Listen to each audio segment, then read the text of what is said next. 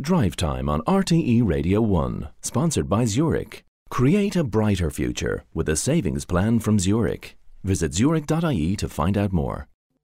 Drive Time on RTE Radio 1 with Sarah McInerney and Cormac O'Hara.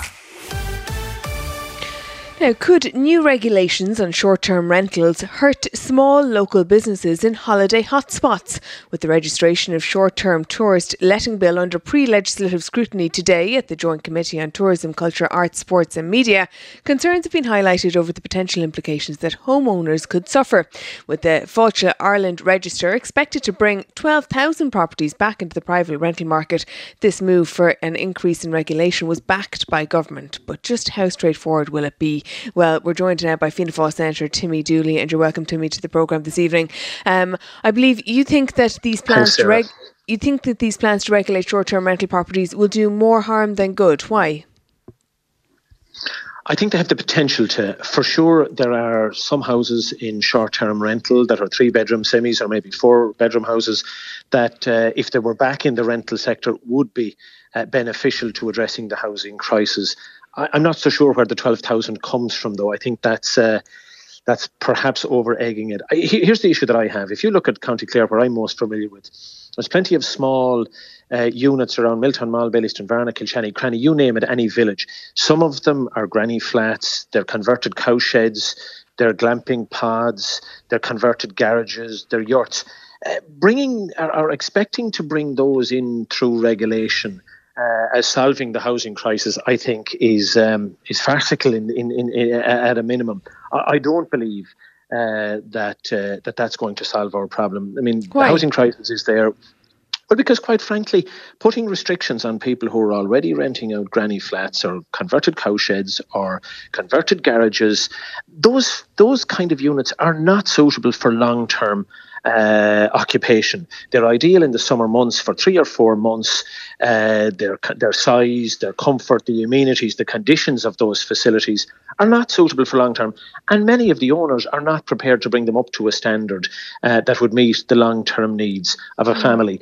We're not necessarily just talking about a family, though, are we? I mean, there's lots of different categories of people that need accommodation at the moment. You know, a single person might be very happy to live in a granny flat if they're given no other option, if there's nothing else available to rent. I mean, I had a quick look at County Clare and Daft. At Lahinch, for example, there's 2 properties in all of Lahinch to rent at the moment. There's no properties available to rent in Doolin at the moment, and a couple of others had none as well. Ennis, I think, has 7 in all of Ennis, 7 places to rent. If you're a single person, a granny flat might look very nice in that circumstance. I'm well aware of that, and I'm dealing with it in my constituency office every day of the week. There's a line of people in to me, either by email, phone, or on my doorstep, trying to find assistance to find accommodation. But I'm also conscious that the proposal here is not going to solve the problem. When I talk to the owners of these properties, they're saying to me, we're not prepared to upgrade them to a standard that will meet the expectation of somebody who's living there through the winter. So we'll just leave it as it is. So you'll have more properties, in my view, for the category that I talk about. It's not, I'm not saying right across the market, but for that particular category, my concern would be that they will just say, you know, it's not worth the hassle of dealing with it. And that's a loss then to the tourism sector. Sure. Sarah, but people might rethink that if they couldn't make a quick buck via Airbnb or some of the short-term rental platforms. If they couldn't, I think Airbnb are saying the average user in Ireland is making something like €5,500 per year via Airbnb. Now, if that was suddenly taken out from under you, you couldn't do that anymore, you might think, well, you know what, I will spend a little bit of money and upgrade the granny flat and rent it out and contribute to the actual housing crisis. I think when you talk about the average, you're putting in those that are 3-bedroom semis that are effectively occupied year-round, short-term letting in larger urban areas. I'm talking about small units that are probably viable for 2 months of the year. They probably generate between 2,000 and 3,000, but they're an important part of the accommodation that's needed for the tourism. If you take County Clare at the minute, because of the positive response that we have given to the Ukrainian crisis, most of the hotels on the western seaboard are occupied with Ukrainian families who fled the war. So, to be honest with you, there will be a need to protect tourism,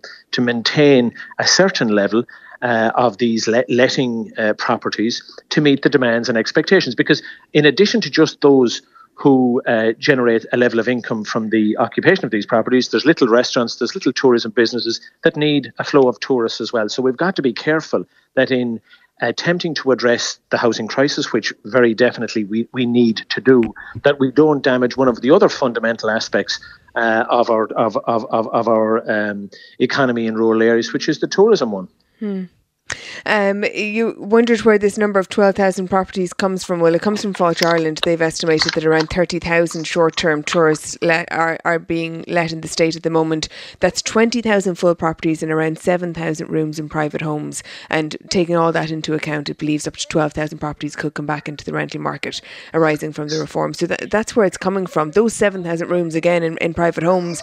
I understand what you're saying about the tourist industry, but it's a housing crisis. It's an absolute emergency. Do you accept that? Hello.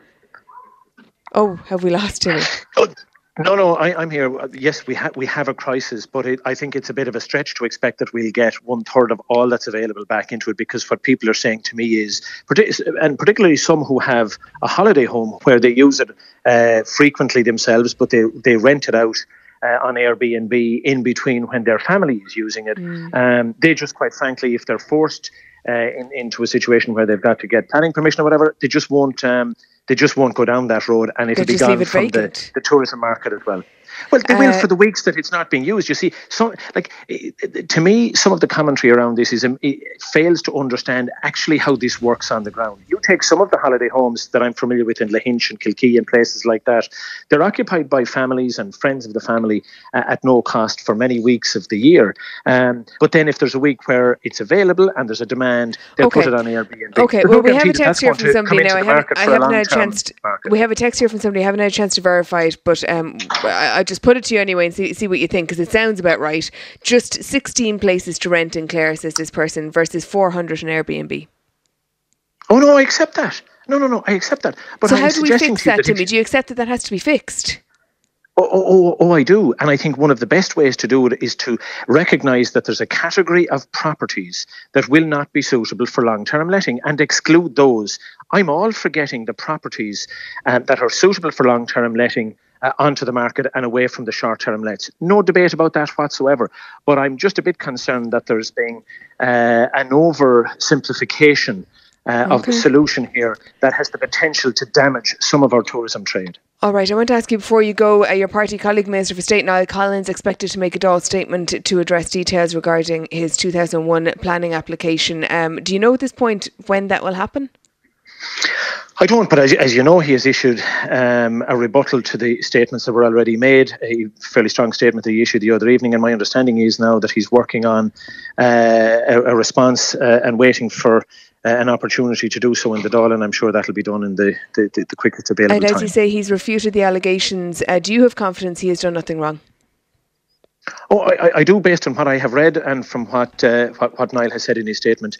He seems to be, he is very clear that he has done nothing wrong and that the substantive allegation made against him is incorrect.